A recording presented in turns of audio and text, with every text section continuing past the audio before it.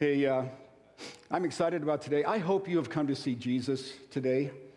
He is the focus of our faith, and today he leads us in a master class of kindness. Those of you who have been with us for this series on 2 Peter chapter 1 know that we've spent quite a bit of time so far in a number of qualities, and they've started off by producing in us actually a relationship with God through Jesus Christ. And as we've added to our faith this quality of virtue or excellence or goodness in our faith, we've added to it the knowledge of Jesus Christ. And all of those are designed to enable us to produce the character of Christ in us. They're so foundational. We have to start there. But we've also added some qualities that protect us in the world today. So we're getting production of the life of Christ in us, but we're also learning to be protected in this world in which we live, which is contrary to the desires of God. It's owned by Satan, and it's a hostile world to Christian faith. But we've been taught to have self-control and perseverance. And today we come to a point in our development of faith where we've added godliness, and we're now at a point of ready to be able to project into our world the life of God. So we've obtained the life of God, we're learning to protect it, and now we are projecting it into our world in these final two qualities. Both of them have a lot to do with love, which is natural because it's the life of God. But today Peter is going to say to us, I want you to add another quality. It's the seventh of 8. And it's this quality of brotherly affection or kindness. It's familial affection and compassion and care. And it's this natural outworking of that mountaintop vista of godliness, which is loving God, right? And caring about God's people. And so now we get down into the granular parts of what does that mean for us in the body of Christ, in our connections with people, and in the world itself. So Peter is saying to us, these two kinds of love should literally be exploding out of our lives, this brotherly, sisterly kind of affection, and next week, agape love, God's love itself.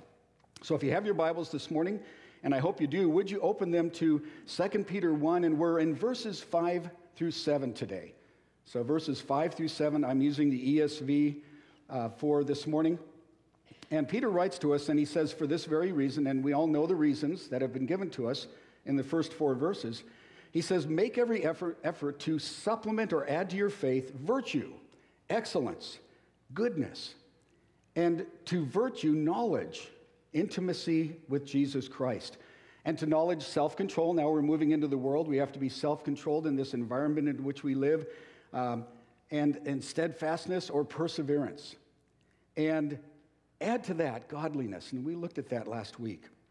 But then he says these last two qualities, and to godliness, brotherly affection, and agape love. So let's start off and ask ourselves, what is brotherly kindness or affection? And it might seem a little confusing because these last two qualities have a lot to do with love. So how are they different? How is brotherly kindness different than agape love? What does God want us to know here? What's so fascinating for us that when God led Peter to pick the Greek words for his letter, we know it's inspired by God. He was led by the Spirit of God to write what he wrote. God had him choose a word that really is very familiar to us, to all of us. And in the English, you would translate Peter's word, Philadelphia. How many of you have ever been to Philadelphia? How many of you like a Philly cheesesteak? All right, oh yeah. We were on a layover going to a mission trip. We stopped in Philadelphia, and we had like 2 hours, and we decided we are getting Philly cheesesteaks. And we rented a car from the airport and drove to Pat's King of Steaks on East Passyunk Avenue. Got our Philly cheesesteak and headed back to the airport. So when you think of Philadelphia, you might think of that.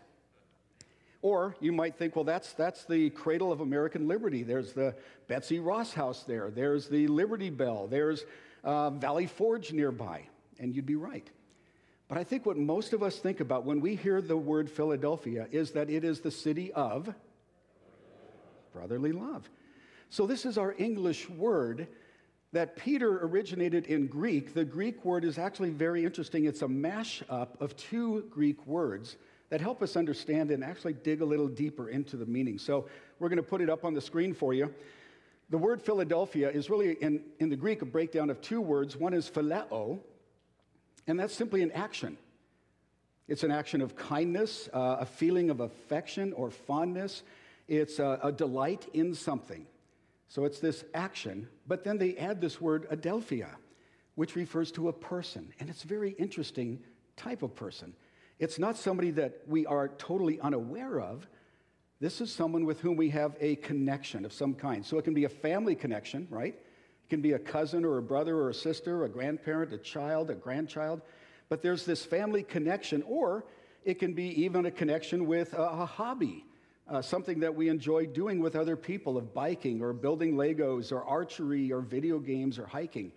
But there's a connection there in the relationship. It could even be through a profession. If you are a medical individual and you work with other medical professionals, you have this adelphia, you have this connection. So it's by interest or by calling, and it's applied to us most of all, the church. We have this connection through the person of Jesus Christ. So when Peter writes this word, he's talking about being kind to someone who's connected to us in some way by something that we have in common. For instance, there was a guy named Bill Moore, I read about him this week, who was finishing shopping at Target. And he had gone in to buy just one or two things. He had finished his shopping. He's waiting in line at the checkout counter. And ahead of him is an older gentleman who has a lawn chair. And so the guy with the lawn chair gets up to the clerk, this young female clerk, and he says, "Young lady, do you think that this chair will look good on my lawn?" And she says, "Oh, yes, sir. I'm sure that it will." "Well, young lady, do you think it will look so good that someone will take it?" "Oh, no, sir. No, I don't think that would look that good, sir." "No, of course not." "Good, then I'll buy it." And he bought the lawn chair and he's walking out. Bill stepped up to the clerk and he says, "That was a funny old fellow." And she goes, "Well, not really. It was my dad." "I borrowed his lawn chair last year and I didn't return it. He was just being kind." So, you never know what you're going to see at Target. That's brotherly kindness. It's this sense of, I'm not going to embarrass a person. I'm not going to call them out, even though they really deserve it. I'm just going to treat them with kindness. And that's what he was doing for this young lady, his daughter. So it's a kindness to others that is related to them because we have this mutual tie, this thing that says we should have a good relationship with them. And we can add this to our faith because God knows that we need more of this in our churches and in our world today. This is why it's in the list. There's a couple things we notice about it. Number one, if you look at some other scriptures, you notice that this brotherly affection is unselfish. Take a look at Romans 12:10, which tells us this. It says, "Love one another with brotherly affection, outdo one another in showing honor." Those are connected. Love one another with this kind of brotherly affection and go to an effort to lift them up, to let them be honored in some way, to be encouraged. And so the affection we're to have for others is connecting us to them in all of life's different settings. We lift them up, we bless them, rather than criticize them or degrade them or discourage them. I read this week of a gal who was between flights in an airport, and she went into the Hudson store to buy, the little packets of cookies, Oreo cookies. There's 4 to a pack. You pay about $14 for them, And so she thought, I'm gonna take these with me, get to my seat, get my Kindle out, and do some reading. And so she found a seat near her gate, pulled out her Kindle, began reading. And gradually she became aware of this rustling sound next to her. And she looked to her right, and there's a nicely dressed man in one seat over, and he has opened this container of Oreo cookies, and he's serving himself. And she didn't want to make a scene, so she leans over and takes one of the cookies, right? And she begins to chew on it, and a minute or two passed, and she hears more rustling. There's the guy taking another cookie. And she's thinking to herself, what is he doing? There's just one cookie left. And then to add injury to insult, he takes the last cookie, breaks it in half, and scoots half of it toward her. He smiles at her, stands up, and leaves.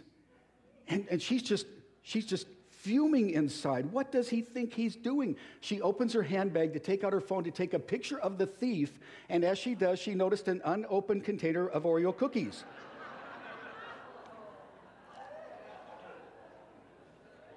And she suddenly realized he wasn't taking her cookies, she was taking his.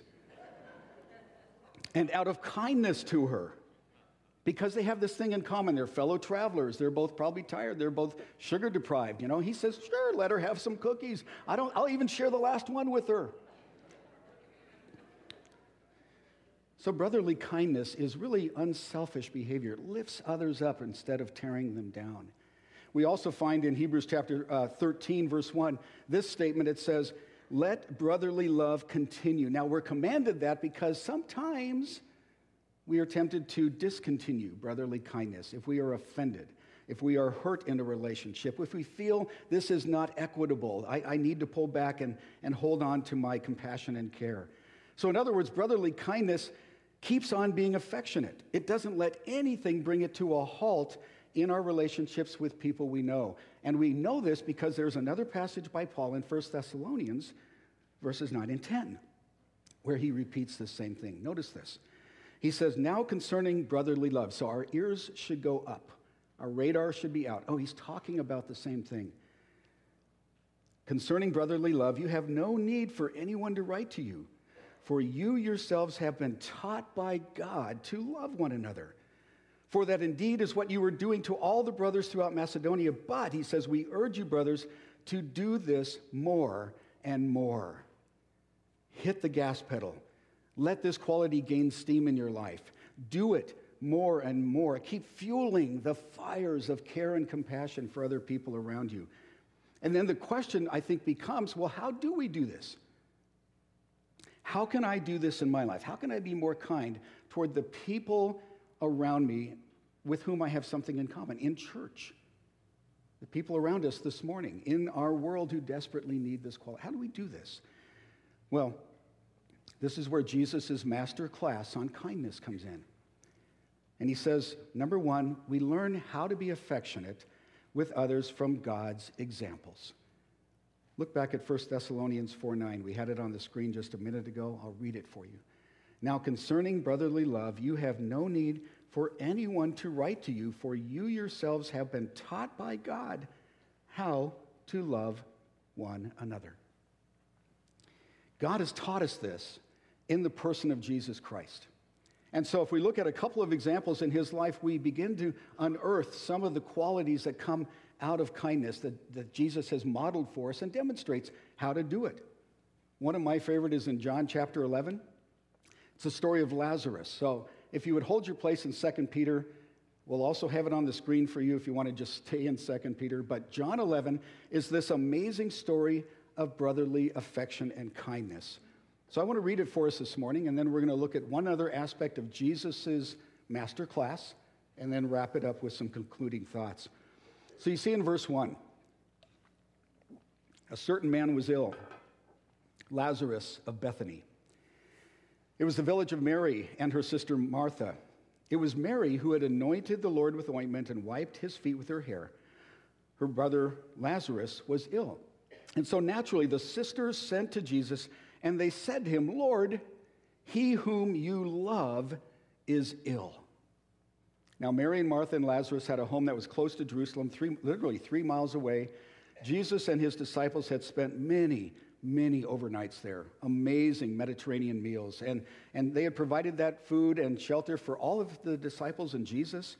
And Lazarus, well, Lazarus and Jesus were really best friends in many ways. And so Mary and Martha write to Jesus through a messenger, and they are essentially saying to Jesus, Lord, the one that you slap on the back with delight after he's told an especially good joke to you, he's not doing well. Lord, the one that you tease about his hat hair first thing in the morning, he's under the weather. Lord, the one that you've gone on long walks with to talk about his business ventures and about that cute Jewish girl down the street that he likes, he's getting worse. Lord, the one you have a close and enduring friendship with, that one is sick. In fact, he is fading quickly. Come quickly. So you would think, wouldn't you, that this realization that his good buddy is on death's door would spur Jesus to act with brotherly kindness and sprint to Bethany. Now, it was a 55-mile trip from where he was at. But you would think he would take time to get there as quickly as he could. But notice Jesus' intriguing comment to the messenger and to his followers. You see it in verse 4. But when Jesus heard it, he said, "This illness does not lead to death. It is for the glory of God, so that the Son of God may be glorified through it." Notice verse 5. Now Jesus loved Martha and her sister and Lazarus. So when he heard that Lazarus was ill, he stayed 2 days longer in the place where he was. Does that seem counterintuitive? Does that seem unkind, unloving? Jesus loved these close friends, but he was doing nothing about it. He was staying right where he was, and we have to ask the question, why? How was that the loving or kind-hearted thing to do? And it was because, as the Son of God, and we see it in the text, he knew the end result would not be death, but resurrection life. He was looking beyond the moment to what would be the outcome if he waited. He knew his delay would bring an even clearer demonstration of kind-hearted love and what it really looked like. And so he waits. He knew the Father would get the glory by his waiting. And it wouldn't do any harm to his friends in the end. He knew that. It would give them a temporary sorrow, but in the end, they would see the greatness of God. So notice in verse 7. Then finally, after he said this to the disciples, he said, "Let's go to Judea again." And the disciples began to pull back a little bit. They said to him, "Rabbi, the Jews were just now seeking to stone you, and you're going there again?" And Jesus answered, "Are there not 12 hours in the day? If anyone walks in the day, he doesn't stumble because he sees the light of the world. But if anyone walks in the night, he stumbles because the light is not in him." And he's saying to them basically, guys, you're with me, the light of the world. We're not going to stumble. We're not going to fall. Verse 11, after saying these things, he said to him, "Our friend Lazarus has fallen asleep, but I go to awaken him." I love the subtlety of that. The disciples said to him, "Well, oh Lord, if he's fallen asleep, he's going to recover. He's going to get better." And Jesus, who had spoken of his death, but Jesus had spoken of his death, but they thought he meant merely taking rest and sleep. Then Jesus told them plainly, "Lazarus has died. And for your sake, I'm glad I was not there, so that you may believe. But let us go to him." So Thomas, called the twin, said to his fellow disciples, "Great. Let's go with him that we can die too." Real positive guy. And you see what's happening here. They're confused by his behavior. They thought Jesus maybe had forgotten about that recent stoning attempt, and so they're trying to bring it back into his memory. You got to be safe.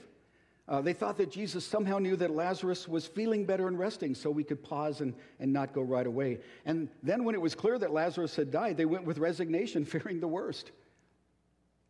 Jesus had teed the ball up for them, and they were swinging and missing. Look at verse 17. And this is where we begin to get into the aha moment of this. Now, when Jesus came, he found that Lazarus had already been in the tomb 4 days, right? It's 55 miles. It takes 2 days to get to Jesus. He waited 2 days before he went back. He's been dead 4 days. Bethany was near Jerusalem, about 2 miles off, hence the disciples' concern for safety. And many of the Jews from Jerusalem had come to Martha and Mary to console them concerning their brother. So when Martha heard that Jesus was coming, she went and met him, but Mary remained seated in the house. And listen to what Martha says to him. Martha said to Jesus, "Lord, if you had been here, my brother would not have died." Is that a guilty statement? Guilt-inducing? Man, you should have been here. If you had, he'd still be here among us. But she says, "Even now I know. Whatever you ask from God, God will give you." There's a great statement of faith. And Jesus said to her, "Your brother will rise again." And Martha said to him, "Oh, I know. He's going to rise again in the resurrection on the last day." But notice Jesus says to her, and here's the aha moment that begins for her and the disciples. He said, "I am the resurrection and the life. Whoever believes in me, though he die, yet shall he live. And everyone who lives and believes in me shall never die." Do you believe that? Amen. And she said to him, "Yes, Lord, I believe you're the Christ, the Son of God who is coming into the world." Now she's beginning to understand. And this is the key lesson I think Jesus wanted her and us to learn by his actions on that day. As we think about kindness, Jesus is the resurrection and the life. In other words, folks, he's not just the source of them. He's the substance of them. He's not just a path to them. He is the presence of them. And what he's saying to her and us is, look, if I am present, anything in life or death is possible if I'm here. I am the resurrection and the life.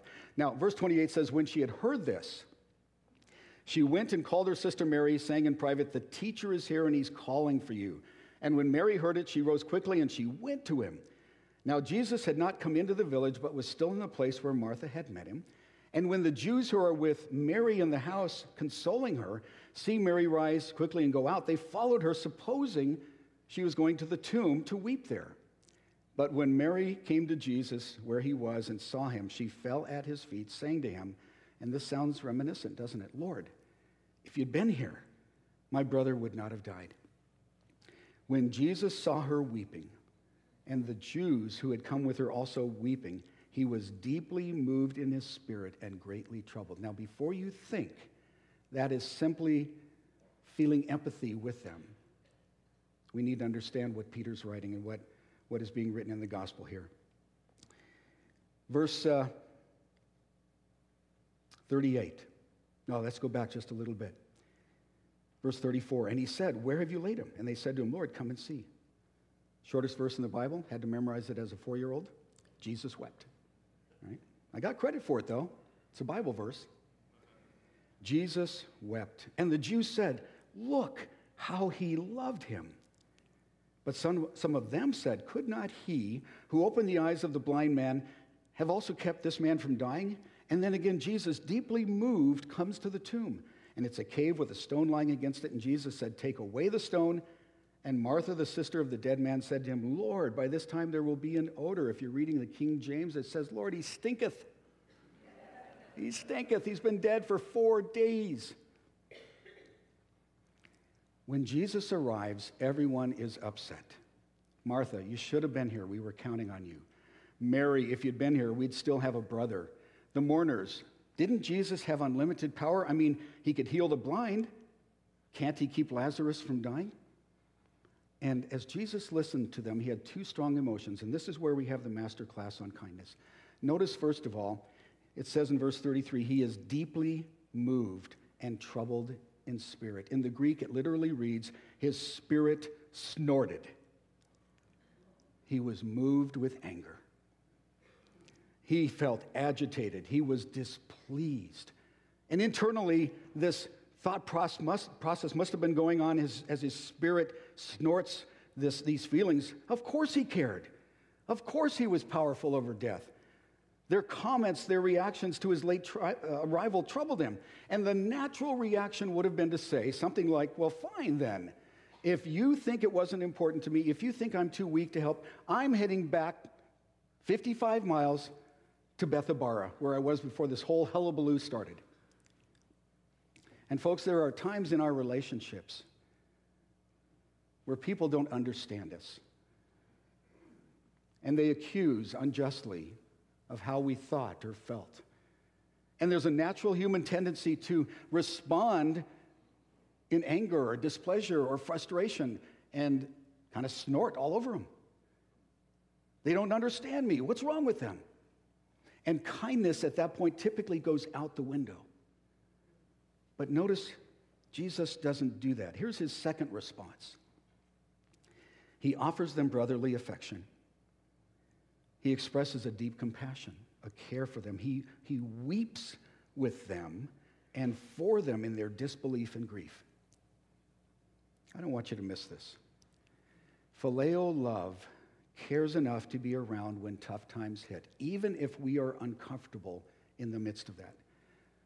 So when people are in distress, when a neighbor's roof is leaking and it needs fixing, when a friend's baby needs sitting, when a daughter's cat gets lost, when a neighbor's washing machine goes out, when their car breaks down and they need a loaner, Phileo love cries with them in the moment when they have these problems. And then it steps in to assist them, to love them, to care for them, to help them where it hurts the most.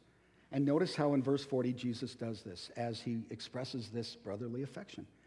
Jesus said to her, "Didn't I tell you that if you believed, you would see the glory of God?" And so they took away the stone, and Jesus lifts up his eyes and says, "Father, I thank you that you've heard me." And that's past tense. His prayer life was ongoing. "Father, I thank you that you've heard me. I knew that you always hear me, but I said this on account of the people standing around, that they may believe that you sent me." This prayer is for them. And when he had said these things, he cried out with a loud voice, "Lazarus, come out!" And the man who had died came out, his hands and feet bound with linen strips, his face wrapped with a cloth. And Jesus says to them, "Unbind him and let him go." Do you see that first lesson in the master class of kindness? There may be moments where we just feel agitated with others around us, and God says, but brotherly kindness steps into that and helps. Just using what God has given you. Jesus brought his tools to bear on this individual and said, "Let me help." The second lesson in the master class is through his death, and we sang about it this morning. There's another passage I want you to look at, and that's Titus 3. And it drives this point home powerfully. Listen to this. Titus is reading Paul's letter to him, and he hears, "Remind them," the church, "to be submissive to rulers and authorities, to be obedient, to be ready for every good work, to speak evil of no one, to avoid quarreling, to be gentle, to show perfect courtesy toward all people. For," he says, "we ourselves were once foolish and disobedient. We were led astray. We were slaves to various passions and pleasures, passing our days in malice and envy, hated by others and hating one another." Boy, it sounds a lot like our world today. This is why this kindness needs to be present with those we have things in connection with. But notice verse 4.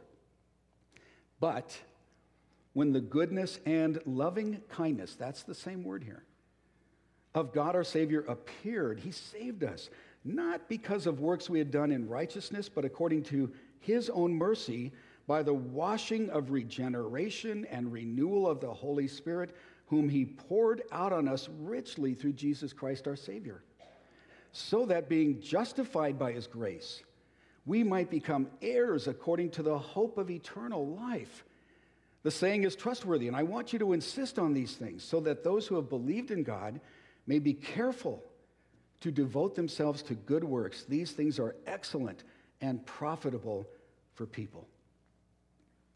So Paul writes to Titus, and he says, look, the loving kindness of God is what made and continues to make the difference for you and I in our lives and relationships. This is intended to be a practical reality for us. And he says, hey, it's only because of God's loving kindness that we're changed from people who were hell-bent to heaven sent. It's only because of God's loving kindness. It's only because God had feelings of affection and kindness toward us that he saved us from the wrath to come and the frustrations and failures of our flesh.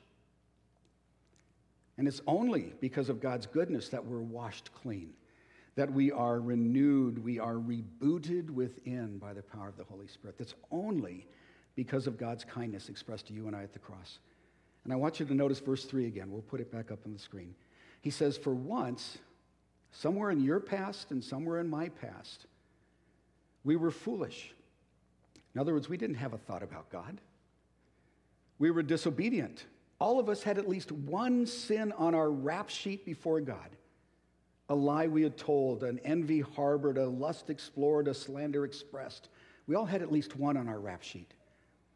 And so we were disobedient. He says we were led astray. We took the wrong path. We followed our own evil desires. He says we were slaves to various passions and pleasures. We couldn't escape the habitual aspect of them. We were passing our days in evil. Wow. Envy, hatred. You know, that's not something I like to admit. I don't know about you guys. I don't like to look at that list and go, but that was me. But it's been true of all of us at some point in our experience. I needed and you needed someone to come along and change the course of our lives. And folks, that's why we're here this morning, because Jesus did that for us. Let me tell you 3 ways he saved you and I. Number 1, and we'll put it up on the screen so you can follow along. He saved us, and you notice this in verse 5 of this passage. He saved us from the righteous judgment of God on our past wrong actions. he says he saved us not because of works done by us in righteousness, not because we were such great people, but according to his own mercy. Jesus held back from us the things that we deserved, so richly deserved, the outcome of our actions. He held them back and took the punishment himself. And so he saved us from the righteous judgment of God. Number two, he saved us to a new way of life. Look at verse 5 and 6. He saved us by the washing of regeneration and renewal by the Holy Spirit, whom he poured out on us richly through Jesus Christ our Savior. He washed us. He renewed us by the internal Holy Spirit. He bleached all of our past sins away, all of the impurities. And that's why Paul writes in 2 Corinthians, if anyone is in Christ, he is a new creation. The old is gone, the new has come. Thirdly, he saved us to become heirs of a new hope. He says he saved us so that being justified by his grace, we might become heirs. Did you guys know you have an inheritance waiting? We do. It's probably not a rich uncle here in this life. Wouldn't that be nice? Right? But it is Jesus Christ himself who has made us a co-heir of eternal glory, eternal hope, eternal life. So he wasn't content to just wipe away all your past sins and mine. He wasn't content with that. He wasn't content to merely create within us a new capacity for doing the right thing. God saved us to give us the certainty of a future of an unending, perfect life, a life in which we're heirs of God's new world and his new life. And folks, all of that is because of God's loving kindness to us. So here's two concluding applications for this part of it. If we're going to look at the master class, we're going to say, what are we learning? Well, number one, God didn't expect you and I to be perfect before he was kind to us. Can I hear an amen to that? Oh, gosh, yes. God didn't wait for Doug Baker to be a perfect, he would be waiting a long time for me to be perfect. He didn't wait for that.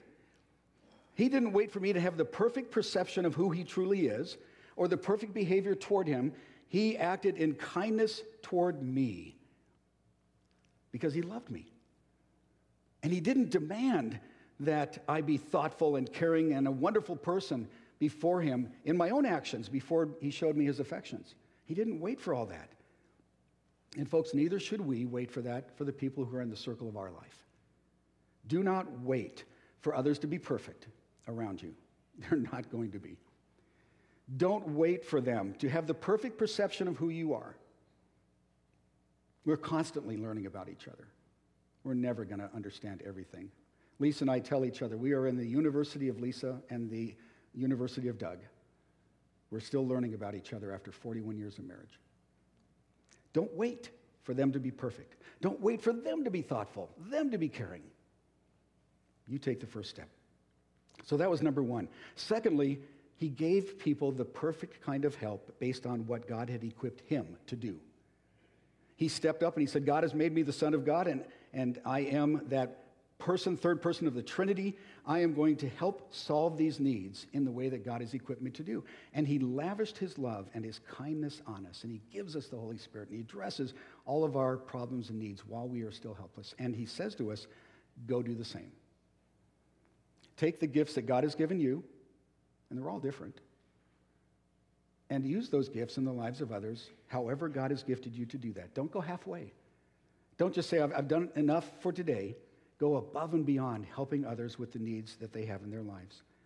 And here's what happens. There are two things that come out of this. We're going to conclude with this. When we practice this kind of brotherly kindness with others, what happens? Well, two amazing things. It sets the stage for deeper love relationships. Peter writes in 1 Peter 1, ladies, you've already looked at this, but he puts the cookies on the lower shelf, and he says this, having purified your souls by your obedience to the truth for a sincere brotherly love, agape love one another earnestly from a pure heart, since you've been born again, not of perishable seed, but of imperishable through the living and abiding word of God. He says, when we act in kindness rather than anger or frustration, we are preparing that relationship to go deeper. As we obey God's love, as it sanctifies us and prepares us to be kind and loving from the heart, that relationship is prepared to be richer. A seminary friend of mine who came out of a pretty interesting family life growing up, told me about an argument his dad and mom had had one time.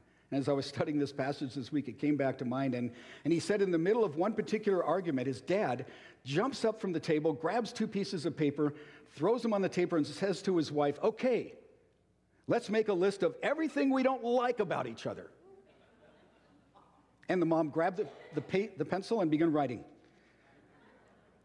And this friend of mine said he was standing there staring like, "Oh, dear Lord, this is not going to end well."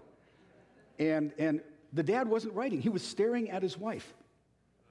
And when she stopped writing, he started writing. And then she was looking at him, and then she started writing again, and he stopped writing, and he just watched her. And she would stop, and he would write again. And this went on for several minutes, and finally he said, okay, let's exchange papers. So they slid papers across the table. And the moment his wife glanced at her husband's lips, she said, "Give me my paper back." Because there on his list, every time she had started writing, he wrote down, "I love you. I love you. I love you. I love you." Yeah, amazing, right? I don't think I would be that quick to do that. But he's saying to himself, I am going to be loving, kind, and compassionate. Even though there were offenses here, I want this relationship to go deeper. And it did because of that act. So as we practice kindness, it sets the stage for a deeper love relationship. But I love this last point most of all, and that is it builds a strong church. So folks, as we think about this transition that we're in, as we contemplate, how do we make this shift forward with all of our thoughts and possible concerns about it? I think this is where Jesus would say to us, oh, this is a good place to begin. This is where your steps need to go.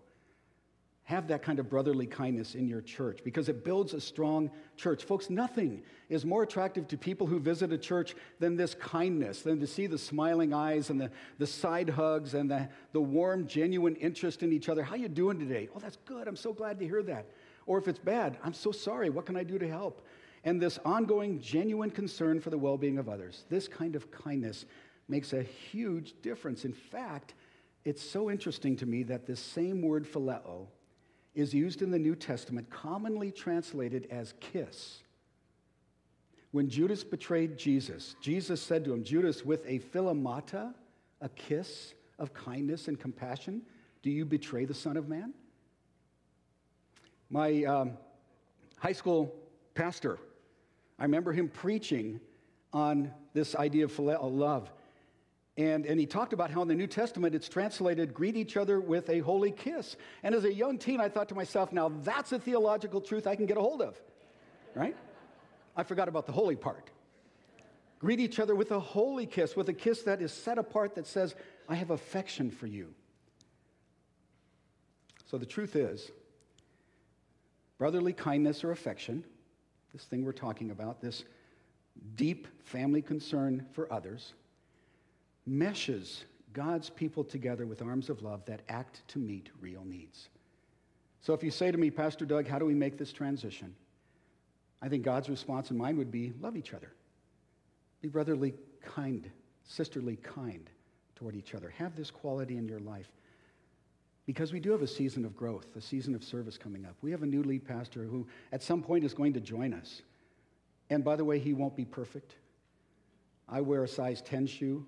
I have no idea what size shoe he wears, right? And folks, he's going to make mistakes. We all do. Will we love him in a brotherly, sisterly kind of way? Will we welcome his family? Will we say to him, we're so glad you're here because God is doing this next new thing among us? This is what God desires for us and to be in our world today. So I'd like to invite the worship team to join us back on the stage and simply end with a simple application. Is this a quality that you want to practice more this week?